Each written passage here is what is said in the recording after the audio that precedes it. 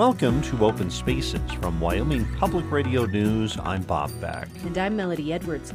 Coming up on the program, we'll hear about how Wyoming doesn't follow federal guidelines meant to keep dangerously mentally ill people from buying a gun. It should be the least controversial thing that you could imagine. Also, the only safe shelter on the Wind River Indian Reservation recently closed down when its funding dried up. A story about how a county shelter is trying to fill that need in a community where sexual assault rates are overwhelming. That's massive trauma in a community with very limited resources. The head of Wyoming's Taxpayers Association is calling for a reform of the state's current tax structure. And get us away from some of these vast swings that we've experienced in the past. Join us for those stories and more on Open Spaces from Wyoming Public Radio News. Support for Open Spaces podcast comes from the Hobbs School of Environment and Natural Resources at the University of Wyoming. uwyo.edu/HAUB.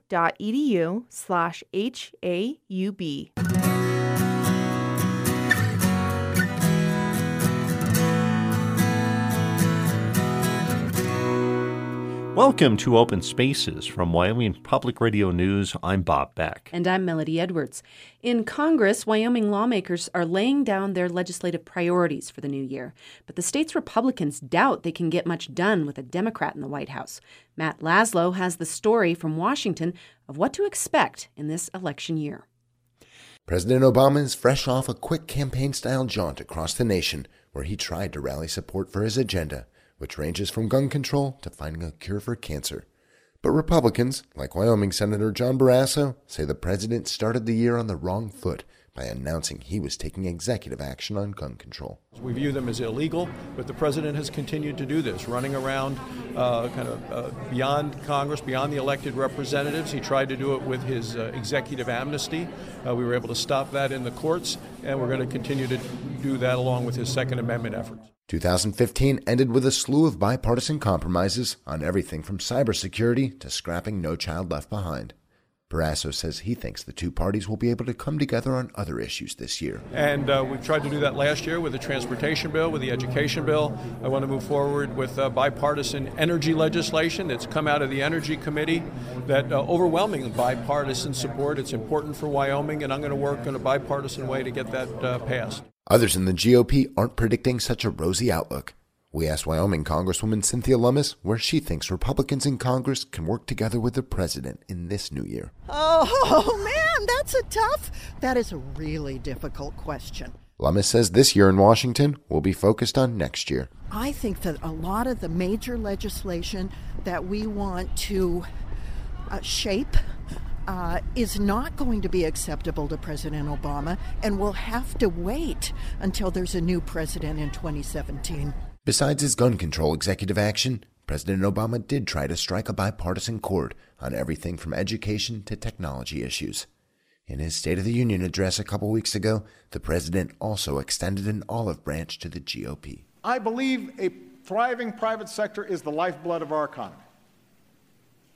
I think there are outdated regulations that need to be changed. There is red tape that needs to be cut. There you go. Yeah. Lummis isn't buying that line, though. I don't believe for a minute that President Obama really believes that or intends to do that. In the Senate, there are plans afoot to make some institutional changes that could have a lasting impact. Republican leaders are discussing making some tweaks to the filibuster rule in order to foster more debate in Washington. Meanwhile, Senior Senator Mike Enzi, who chairs the Budget Committee, wants to change the way Washington does budgeting. We need to do one budget at a time and have the people that are particularly interested in that one get to talk about the unintended consequences of that kind of spending and spend a little more time on prioritizing and eliminating. Enzi also wants to make budgets last for 2 years, like they do in Wyoming. He says the proposal is picking up steam. One of them would be the tough ones to pass, and we'd cover those 6 right after an election. And then we'd cover the 6 easy ones just before an election. And that way the appropriators get to do something both years. And that seems to be a little more favorable to them than working hard one year and then not having anything but oversight to do the next year. But since it's an election year, it's unlikely the president will have many bills hitting his desk prior to November. For Wyoming Public Radio, I'm Matt Laszlo in Washington.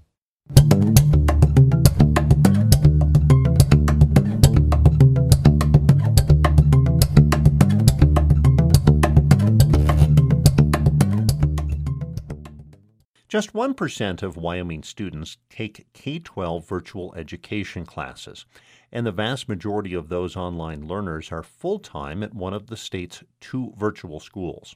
Last year, the State Department of Education launched a task force to expand and improve online learning. The group found a number of things that need to change. As we heard in the previous story in our virtual education series, one is the lack of transparency in student performance data for full-time virtual schools. Another, as Wyoming Public Radio's Aaron Schrank reports in the final story in our series, is a lack of part-time virtual education. At Powell High School, students can blend their classroom learning with an online course or two. They could be taking a foreign language such as German that we don't offer. They can be taking some science classes that we don't offer. Kevin Mitchell is superintendent at Park County School District 1. His students take classes online through Florida Virtual School, which serves more than 200,000 students worldwide, most of them part-timers. Mitchell says it's worth it, not only for the new subject matter, but also because students are learning how to learn online. We want to make sure that we're preparing our students to be able to meet those challenges out there. Last year, there were only about 115 part-time virtual learners in the whole state, according to the Wyoming Department of Education. For the most part, when Wyoming kids want to learn online, they leave their school district and enroll from home at one of the full-time virtual programs. Mitchell says he's trying to stay ahead of the curve. We see that if we're not going to provide opportunities for our students in-house, they have multiple opportunities to leave us and get an education online. The idea is we're trying to minimize that necessarily having to happen, right? Because it may be that a kid doesn't necessarily need to take all courses online. They just want to take 1 or 2 or 3. WDE's Laurel Ballard helped lead the distance education task force requested by state lawmakers last year. The group says part-time online courses need to expand. 93% of Wyoming educators surveyed said they would use them if they were available statewide. We haven't had a whole lot of success in getting that moving in the state. Ballard and the task force report have proposed some fixes. WDE Chief Academic Officer Brent Bacon says it needs to be easier for districts to find and enroll in these one-off courses, and prices must be lower. Districts are paying out big bucks for kids if they're getting a 1 or a 2 class part-time model. Hopefully these recommendations come in and help those districts at a cheaper price. The task force proposed a course catalog and learning management system run by the department. WDE would help districts develop virtual education classes and offer them to other districts statewide. Bacon says by banding together, districts would likely pay less than they do now. Our hope that this model would bring in Wyoming teachers from around the state teaching what they do best, but in an online system to kids. That sort of model has worked elsewhere. Jubal Yenny was a superintendent in Northeast Tennessee, where 15 school districts shared resources and expertise through virtual education. We actually had a program where we hired a physics teacher, and we were able to do distance learning with a school system that was 25, 30 miles away. So we were offering the course, and they were taking it. Some of those kind of collaboration things worked very well, and I think would work very well in Wyoming. Yenny is now the superintendent in Albany County. He says there's not much online or blended learning happening in Laramie right now. In some states, high school students are even required to take online classes to graduate. Yenny says he hopes the state's proposed efforts boost virtual learning and let Laramie teachers impact students statewide. We do have a great deal of qualified, wonderful, capable teachers that I think would embrace the concept of supporting online learning throughout the state and in some of these rural areas that are unable to hire a physics chemistry teacher, for instance. But it's unclear when that day will come. Most of the state task force's recommendations can only move forward with new legislation. So far, lawmakers have not taken any action on the report. For Wyoming Public Radio, I'm Aaron Schrank. These reports are part of the American Graduate Let's Make It Happen, a public media initiative to address the dropout crisis supported by the Corporation for Public Broadcasting.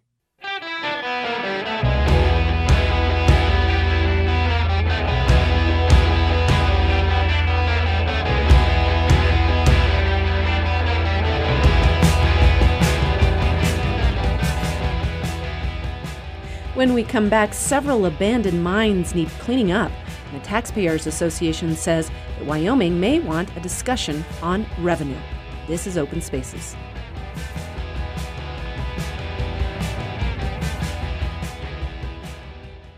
Welcome back to Open Spaces. I'm Bob Beck. And I'm Melody Edwards. Across the country, there are thousands of abandoned coal mine sites needing cleanup. And around half of the money collected to do that work comes from Wyoming coal production. Over $100 million in 2014. But that funding is getting harder to come by, largely because the government pays to reclaim old mines by exacting a fee on new mines. With coal production slowing down in Wyoming and other energy-rich regions, there's less money to clean up the sins of coal mining's deep and dirty history. For Inside Energy, Reed Frazier of Allegheny Front shows us what coal has left behind in Pennsylvania. About an hour south of Pittsburgh, Eric Cavazza scrambles up a steep hillside of loose rocks and pebbles. As we get up here, there is a wooded hollow over this way. Cavazza is head of the Pennsylvania Department of Environmental Protection's Abandoned Mine Program. He's leading me up a coal refuse pile. It's basically a hill made out of coal mine tailings. There used to be a mine here in the small village of Fredericktown. This pile is all that's left of it. And this is all the waste material which was trammed back up on the hill. They had a big conveyor that brought it back up and just dumped it. The pile literally backs up onto people's houses here. Hardly any trees will grow on it. It's unstable, and it's a nuisance for the town below it. The material erodes off here, it erodes into the river, it erodes into small streams, it blocks the storm sewer system in the towns. The pile was created before modern environmental regulations required mines to clean up their mess. Decades ago, companies just left piles like these behind when a mine stopped making money. Pennsylvania has been left with hundreds of these sites, the most of any state in the country. We were a leader in mining for a very long time, fueled a couple world wars and the Industrial Revolution. So unfortunately, we're left with many problems from that. Cavazza would like to clean up this pile, but his funding source keeps shrinking. What's happening to that money? Lots of things. The budget sequester implemented by Congress a few years ago has taken millions out of the state's cleanup program. Also, there's this. The federal government pays for abandoned mine cleanup by assessing a fee on current coal production in places like Wyoming. In 2014, for instance, that state generated more than half of the cleanup funding for the whole country. But coal production is at its lowest point in 30 years in the U.S., so funding for cleanup is also down. Andy McAllister is with the Western Pennsylvania Coalition for Abandoned Mine Reclamation. We need every scrap of money we can get in this state to fix this problem.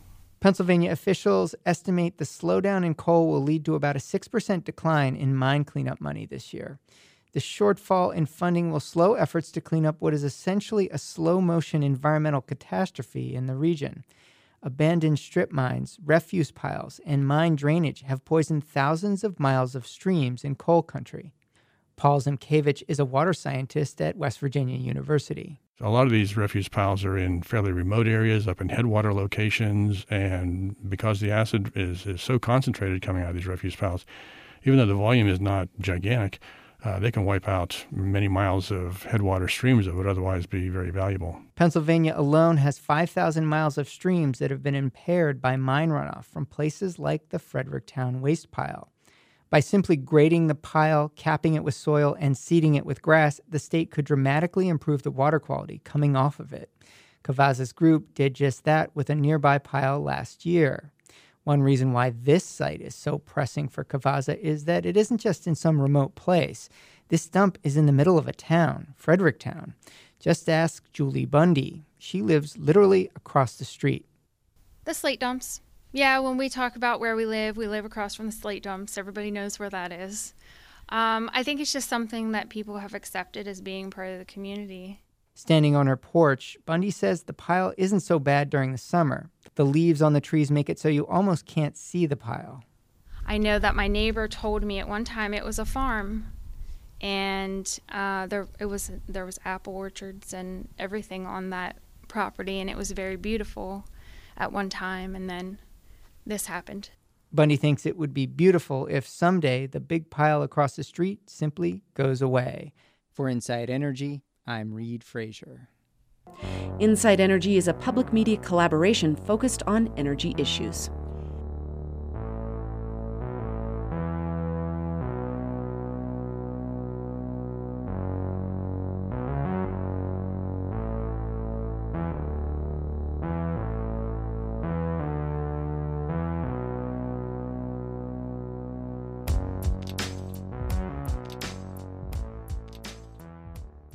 Thanks to a downturn in energy prices, Wyoming lawmakers are in a bind. As legislators prepare for the upcoming legislative session, they will likely have to cut the budget, dip into reserves, and possibly divert money from flowing into reserve accounts in order to pay for the next 2 years. The problem is that the economic downturn may last a while. So, how will the state find money to pay for things? This week, Wyoming learned that Wyoming residents rank 48th in the nation in the amount of tax money they pay. Buck McVeigh is the director of the Wyoming Taxpayers Association, and he says the state may need to revisit its tax structure. When you look at the overall tax structure in Wyoming and the fact that we tax minerals at 100%, and then it falls way down from that. We tax the commercial industrial properties at 11.5%, and then residential at 9.5% of assessed valuation. So, dramatic disparity between what minerals pay and what we as residents pay. I think there is an argument that we as residents could pay more if we had to. That's I know something the Appropriations Committee is, as we're speaking, is involved with, is trying to see what they can cut back in, and they're making cuts, but you're finding that probably finding $300 to $400 million in budget reductions is probably going to be a little bit of a challenge, to say the least. Can you also come up with that kind of money, though, without really impacting folks?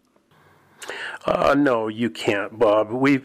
There's a reason that government has grown to the level that it is today, and it's because of legislators listening to their constituents and their people's needs. Without absolute cutting of total programs and the reduction of just really hundreds of jobs, you're not going to be able to trim government to the level that meets the current financial or the current revenue structure that we're in right now.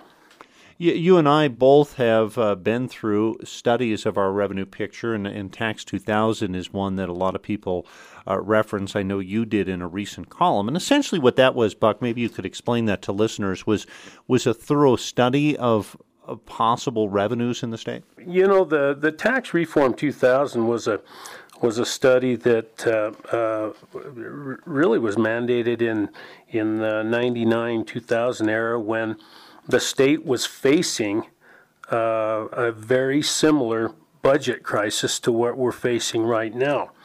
And it identified a vast amount of problems. And the Tax Reform 2000 report clearly identified that Wyoming's tax structure lacks equity, stability, and balance.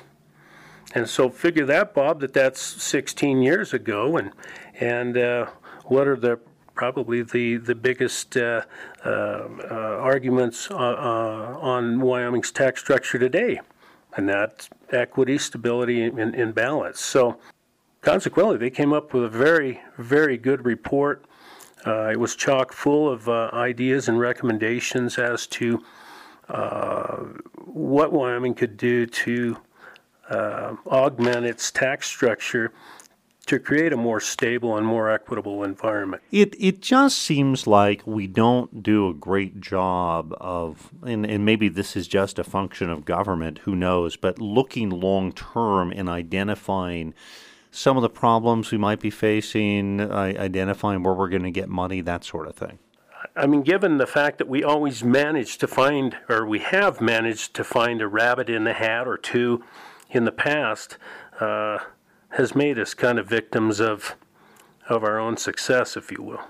Is anybody, have you had conversations with lawmakers and others? Are people in agreement that they maybe need to do some of this and look at some of these issues? When you look at the makeup of our 90 legislators, and you look back on their on the longevity, how long they've been in office, there's not a great deal of legislators that are still with us, still in the legislature, that have been through some of these tough times of the past. So a lot of this is new ground for these legislators, and they may be a little bit less reluctant to look ahead at other tax options than the senior players that have been engaged in similar efforts of the past. Well, I actually was going to ask you about that. I wondered if you had seen some of the younger people like, hell no, we're not going to look at any tax increases. Well, certainly the mentality of the legislature, in my opinion, it's gotten a lot more conservative over time, and so with that comes certainly the reluctance to even entertain the notion of a tax increase. Again, none of us really like to pay taxes or in essence like to see our taxes go up, but the reality of it is that we rely on tax revenues to support the way we live, from our police protection to our highways, just our lifestyle. What you're simply proposing is let's even out the revenue so we don't have to have these big spikes, right? That would certainly go a step in helping to stabilize our tax system and get us away from some of these vast swings that we've experienced in the past. Buck McVeigh joining us from the Wyoming Taxpayers Association. I'm looking forward to you convincing folks to maybe take a close look at this, and we'll chat more with you as the legislative session proceeds. It sounds good, Bob. Thank you very much.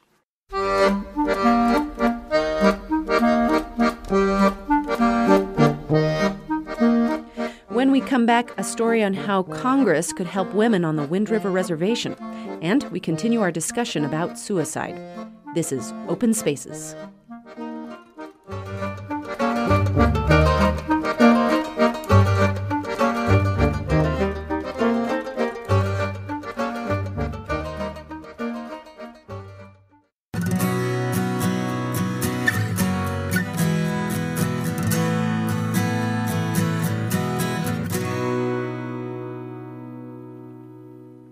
Welcome back to Open Spaces from Wyoming Public Radio News. I'm Melody Edwards. And I'm Bob Beck. For victims of violent crime on the Wind River Indian Reservation, finding help and safety after an attack can be hard. A lack of funding means there are very few services for crime victims there. Recently, the only safe house for victims of sexual assault on Wind River closed down when its funding went dry, forcing victims to risk traveling to shelters in nearby towns off the reservation. But as Wyoming Public Radio's Melody Edwards reports, a new bill recently introduced in Congress would make it easier for tribes to get money to run their own safe house. It took Northern Arapaho member Kendra Smith over a year of pushing back deadlines and writing grants to start the Wind River Reservation Sex Offender Registry. She says being a victim of sexual assault herself, she felt driven to make her community safer. She now posts a list of 51 people on the reservation who've been convicted of sexual crimes. She says that's a lot in a population of 12,000. Now, that is not counting the ones that are still out there that we have not even picked up. Nationwide, as many as 2/3 of sexual assaults are never reported, and many suspect it's much worse on the country's reservations. Smith says being molested has left hard questions that have lingered a lifetime. Here's the question I can't answer. Did I ask my dad, my stepdad, to molest me? No, there's the key. No frickin' stepkid asks to get molested. Smith says being abused as a child left her afraid to report as an adult. She says she's been raped multiple times over her life by strangers and acquaintances. Never once did she press charges.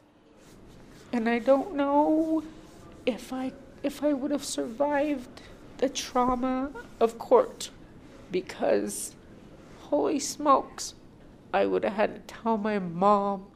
Fremont County Safe House Director Sydney Mahler says about 60% of her shelter clients in Riverton are Native American, and she's seen that a lack of family support for victims is common. She says that's why safe shelters are so important for Native communities. The victim's own mother is saying, well, why did you go report him? And you're like, So when we have a situation like that, it's almost always a shelter situation. She says whether it's on the reservation or off, a shelter is a place to learn how to file charges, make a plan for the future, and get counseling. These are crucial, she says, when the fear of losing your community is as terrifying as physical violence. Even the victim's own family might support the batterer instead of the victim, because when the victim goes outside of that community, it's kind of turning your back on the whole community. And she says rape on Wind River is almost the rule, not the exception. Best numbers I get are anywhere between 95 and 100% of women and girls on the reservation will experience some form of sexual violence in their lifetime. That's massive trauma in a community with very limited resources. Mahler says, sure, it'd be ideal if Native women could go to a safe house on the reservation, since it would make it easier for women to seek help inside a community they trust.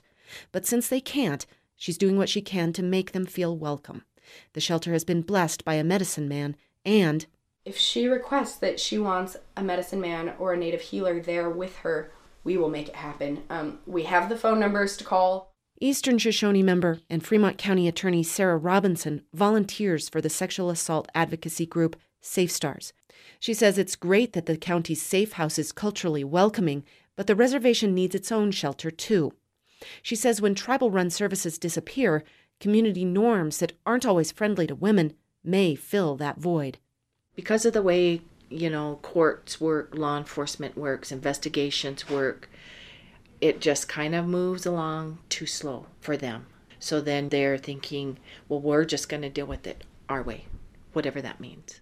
Robinson describes a recent case against a grandfather who allegedly sexually abused 3 of his granddaughters. They have not moved anywhere in that because the rest of the family then is kind of protecting him.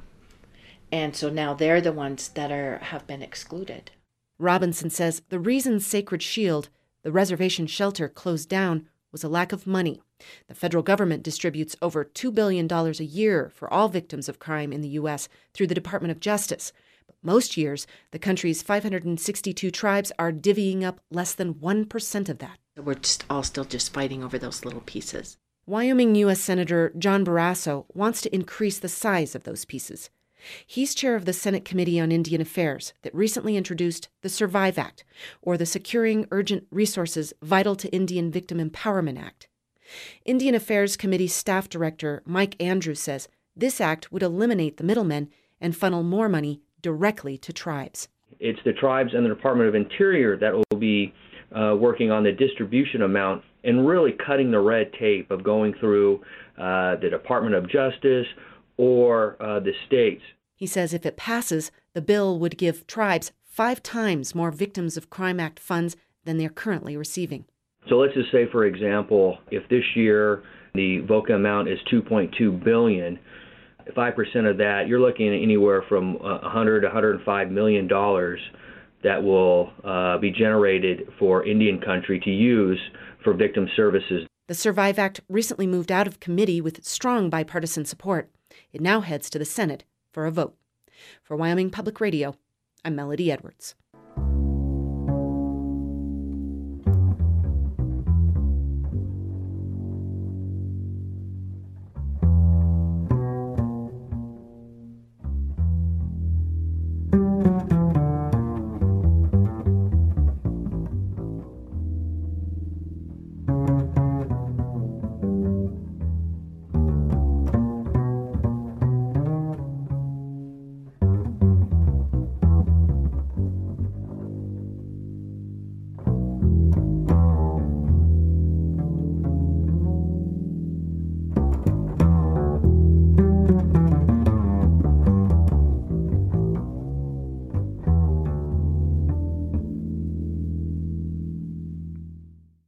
Since the 1960s, federal law has said people who have been committed to a mental institution or found mentally defective by a legal authority cannot buy guns.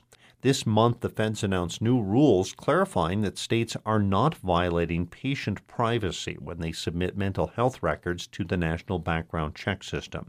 Without getting those records, that system cannot catch people who are not allowed to purchase firearms. But as Wyoming Public Radio's Miles Bryan reports, Wyoming is one of 6 states that does not regularly submit mental health records. Before you can buy a gun at Frontier Arms in Cheyenne, you have to fill out a form. It asks questions like, are you addicted to drugs? Or have you been convicted of a felony? Owner Ryan Allen says, for most things, there's no use lying. When we're talking about an actual crime, it's going to come up. I mean, there's no ifs, ands, or buts about that. That's because Allen feeds the info into the National Instant Criminal Background Check System, which is constantly updated with conviction data from Wyoming and every other state. But Wyoming does not send mental health records to that system, so Allen has no way to know if a customer is legally banned from buying a gun for mental health reasons. Allen says gun rights and gun culture are really important here, which is why he wishes Wyoming would submit those records. To protect that culture, well, I would think that it would be very important to make sure that, we're not allowing people who are mentally ill or sick to be able to own or purchase new firearms. Wyoming is one of 6 states that have submitted less than 100 mental health records to the background check system since it was created in the 90s. In the last 5 years, more than 1,000 people in Wyoming have been committed to a mental health institution. That's at least 1,000 names that should be on the list. The feds don't force states to submit mental health records, and Wyoming officials say they can't until state law changes. State Senator Kurt Meyer was against a 2014 bill that would have done that. I think the federal government has shown a propensity to try to get control of guns. Meyer says he's worried that even this kind of record sharing could be a slippery slope to a weakening of Second Amendment rights. Whenever you send records back at the state level back to the federal government, I think it's the proverbial camel's nose under the tent as far as then developing a database so they can have federal gun registration. William Rosen says this kind of worry over submitting mental health records is unwarranted. It should be the least controversial thing that you could imagine. Rosen is with Everytown for Gun Safety, an advocacy group.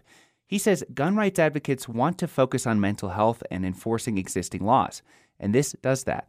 Submitting mental health records is even supported by the National Rifle Association. The number of states that submit almost no such records to the background check system fell from 23 5 years ago to just 6 today, according to Rosen's group. And Rosen says he's optimistic that number will keep shrinking. If there's one thing we can agree on, it's that the small number of people in this country who are dangerously mentally ill should not have easy access to firearms. But in Wyoming, there is no consensus. This year, no legislators have yet expressed interest in bringing a bill to keep guns out of the hands of those deemed dangerously mentally ill. For Wyoming Public Radio, I'm Miles Bryan.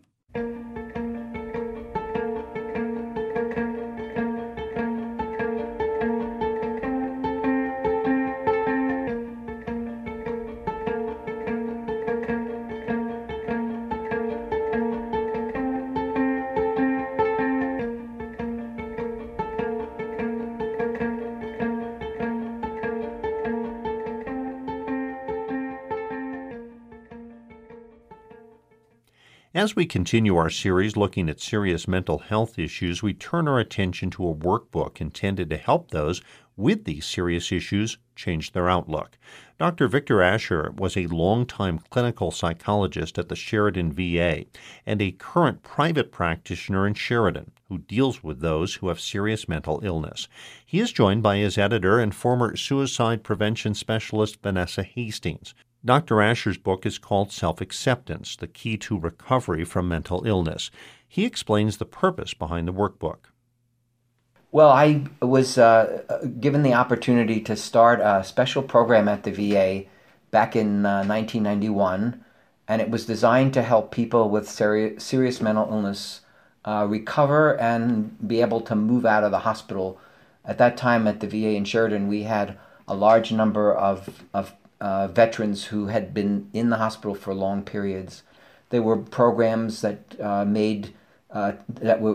allowed the teaching of social skills, starting conversations, budget management, recreation skills, and so on. But there was nothing that I could find that focused on changing the way a person that has had a mental illness for a long time would feel about themselves. They just didn't exist. So I thought, well, I need to start developing that, because when people have a serious mental illness, it really profoundly affects how they regard themselves. And if they're going to recover, they have to change that. I was curious if you were thinking always about the person that had the mental illness, or also maybe people close to them. Well, the mental illness affects the whole family, of course, and especially if the mental illness is fairly severe, it has a very negative effect on the whole family relationship situation. So, the families are looking for resources to help their member, achieve a level of recovery. So yes, it's a family matter. And so what the self-acceptance part of all of this, and one of the reasons that you wrote this, why is it so critical that people are feeling okay about themselves? If you don't feel okay about yourself, you're not going to do the work that's required to recover, because it's very difficult to turn your life around when you have experienced a lot of loss related to your mental illness. If people are going to be able to do that hard work of restoring their lives, they have to believe in themselves. Vanessa Hastings is also visiting with us. And Vanessa, you've done a lot of work with suicide prevention over the years. With these people, as things get worse, I imagine you would see the effort by Dr. Asher here is important. A lot of the data shows that most people who attempt or complete suicide have an underlying mental illness that has gone untreated, or either isn't being treated properly, or the person just gave up their treatment. So to me, this type of a book, this tool, really can head off suicidality altogether. Maybe explain to the listeners just a little bit about what somebody who is in that suicide state, kind of what's their world like? My reason for working in suicide prevention was because I had family members I'd lost or who suffered from suicidality. And I hadn't really experienced that myself until this past summer, when I was diagnosed with an autoimmune disorder that's pretty disabling. It's just, you're just in a place where you don't see the light at the end of the tunnel, you don't see a way out, and then you start thinking, well, this is a way out. But because I had the training that I do, I was able to kind of pull myself back, even though I was white-knuckling it, and call a friend who I knew had training and say, you've got to help me out here because I'm on the edge. And he called my other friends, he called my husband, he helped me just get that safety net around me, which I think is what everybody in the world deserves. Really within about an hour, I was calmed down. And that's what they say. If you can get to a suicidal person within an hour and help them, their chances of completing suicide go down tremendously. The workbook is Self-Acceptance, the Key to Recovery from Mental Illness. Dr. Victor Asher is the author. Can you talk about a couple of the key points?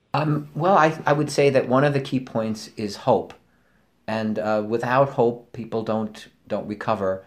And there's a specific section in the workbook that addresses hope, but the sense of hope, along with the idea of being able to accept yourself, is pretty crucial. And I think as people use the workbook, they begin to change the way they think about themselves. And I think that's another key point, that just by going through the exercises, there's an opportunity to focus on who you are as a person, what are your strengths as a person, where are your limits, and how you can go forward with your life. Vanessa, I'm kind of curious, do you ever feel like you'll see a point where you're recovered? That's a good question. And to me, recovery is just like in the world of substance abuse, it's ongoing. I don't see that ever ending for me. I have to be very aware of all the choices I make in my life in order to keep my depression in remission. That means sometimes I choose not to listen to dark music or watch heavy-duty movies or read books that might be dark. I have to be careful about the people with whom I choose to spend my time, what I eat. Dr. Asher, is that the right answer? Is that what recovery generally is? Yes, generally that is the case. We're not talking about a cure. We're just talking about learning to live well with a problem. They can live a very decent life. And you can say that about arthritis. You can say that about heart disease. How do we pick up this workbook? You can get it from Amazon pretty easily. And you can also go to Central Recovery Press and you can order it right off of their website. It's called Self-Acceptance, the Key to Recovery from Mental Illness. It's available right now. I want to thank both of you, Dr. Asher and Vanessa Hastings, for visiting with us, and we wish you well with your effort, and thank you for joining us. Thank you so much, Bob. Thank you.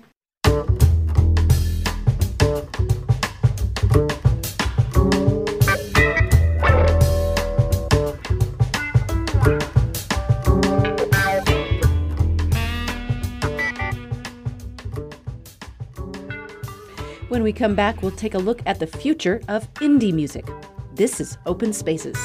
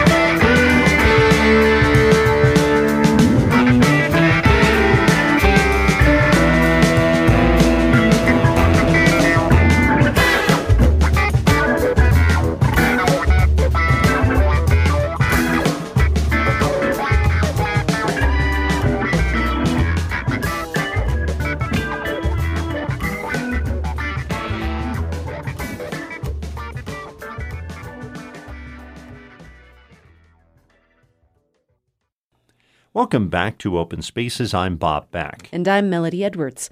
A new position at the Wyoming Arts Council is working to grow the state's independent music scene. Danae Hunzi is the council's community development and music specialist. She spent last fall traveling Wyoming and talking with musicians, venues, and policymakers. Now the Arts Council is launching several new initiatives to strengthen independent music. Hunzi spoke with Wyoming Public Radio's Micah Schweitzer. And one of these is called the Wyoming Independent Music Initiative. And this is for artists themselves, for musicians, right?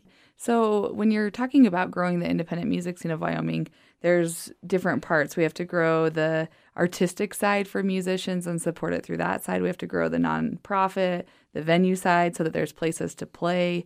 And so one of the approaches that we found was through talking through musicians is that they felt like they don't have the support, which is very true. There's never been one office for them to go to in regards to starting a career, what that even looks like, and how to define success. And so through the conversations that I had, we decided that one great way to do that would be to create this Wyoming Independent Music Initiative. And we will start this program in February with 10 bands here in Laramie.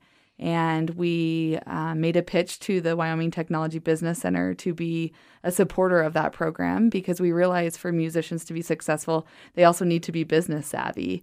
And it will be a 6-series workshop that we will host one-on-ones with them in regards to developing a website, electronic press kits, developing photos and videos so that people across the state and across the country can see what they sound like, what they look like, all of those things that are important to take the next steps. And then it will culminate in a showcase event where the bands will actually get to play for industry folks, hopefully so that they can take that next step. And then there's the independent music tour that's happening as well. Yeah, the independent music tour has been a discussion and an idea that's brewing for quite a few years now, and it's finally coming together to launch later this spring.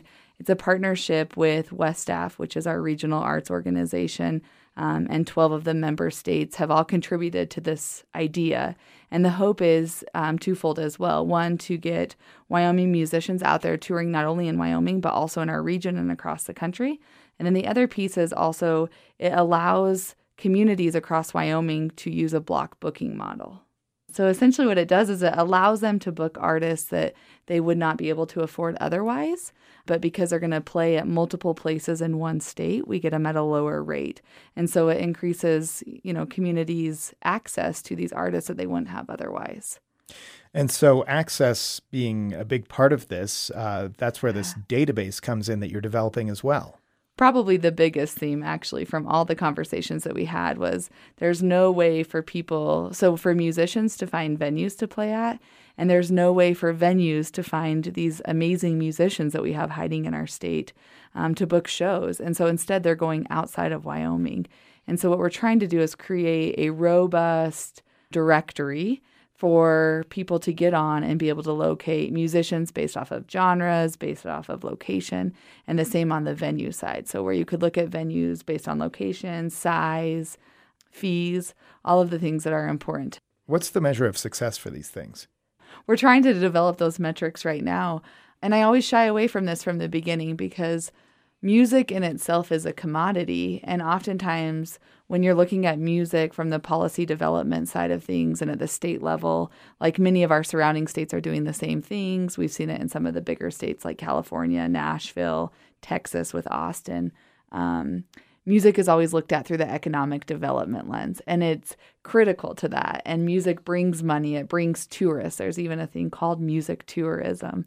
So I think at the end of the day, those hard numbers will be the stats that will drive the independent music scene in Wyoming and continue the growth.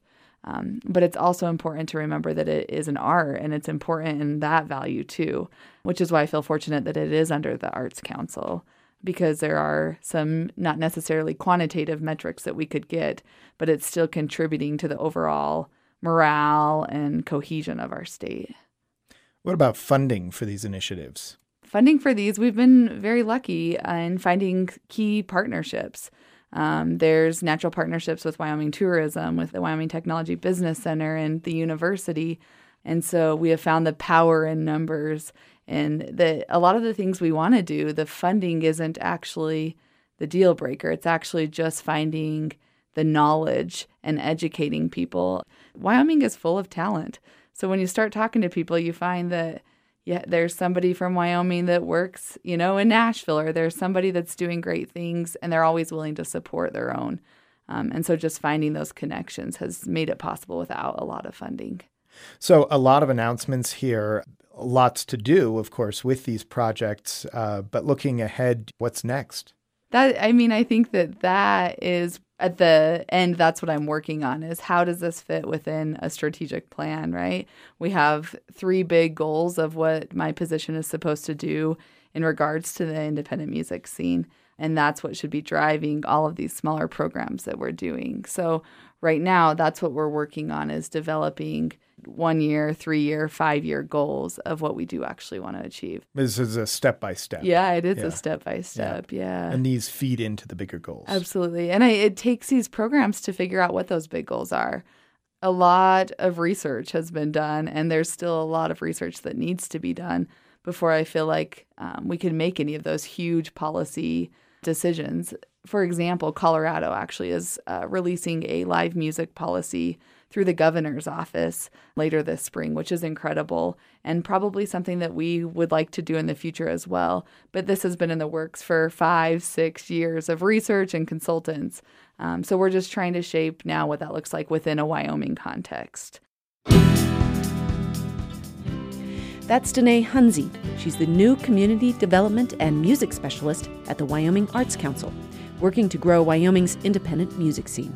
She spoke with Wyoming Public Radio's Micah Schweitzer. Early morning, shake memories and take calls. I'm the type of person who remembers faces, especially if I'm looking up from afar. That your hand is flung before me, bouncing all that's left of my will.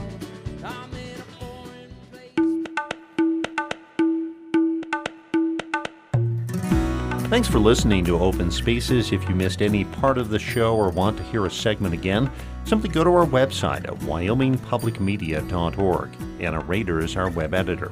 On that site, you can pitch us ideas for future shows and link to our podcast. You can also sign up for that podcast on iTunes. We also encourage you to become a fan of our Facebook page and to follow all our reporters on Twitter. We'll be off next week, but we'll return the following week with a preview of the Wyoming legislative session and other issues. Open Spaces is a production of Wyoming Public Radio News.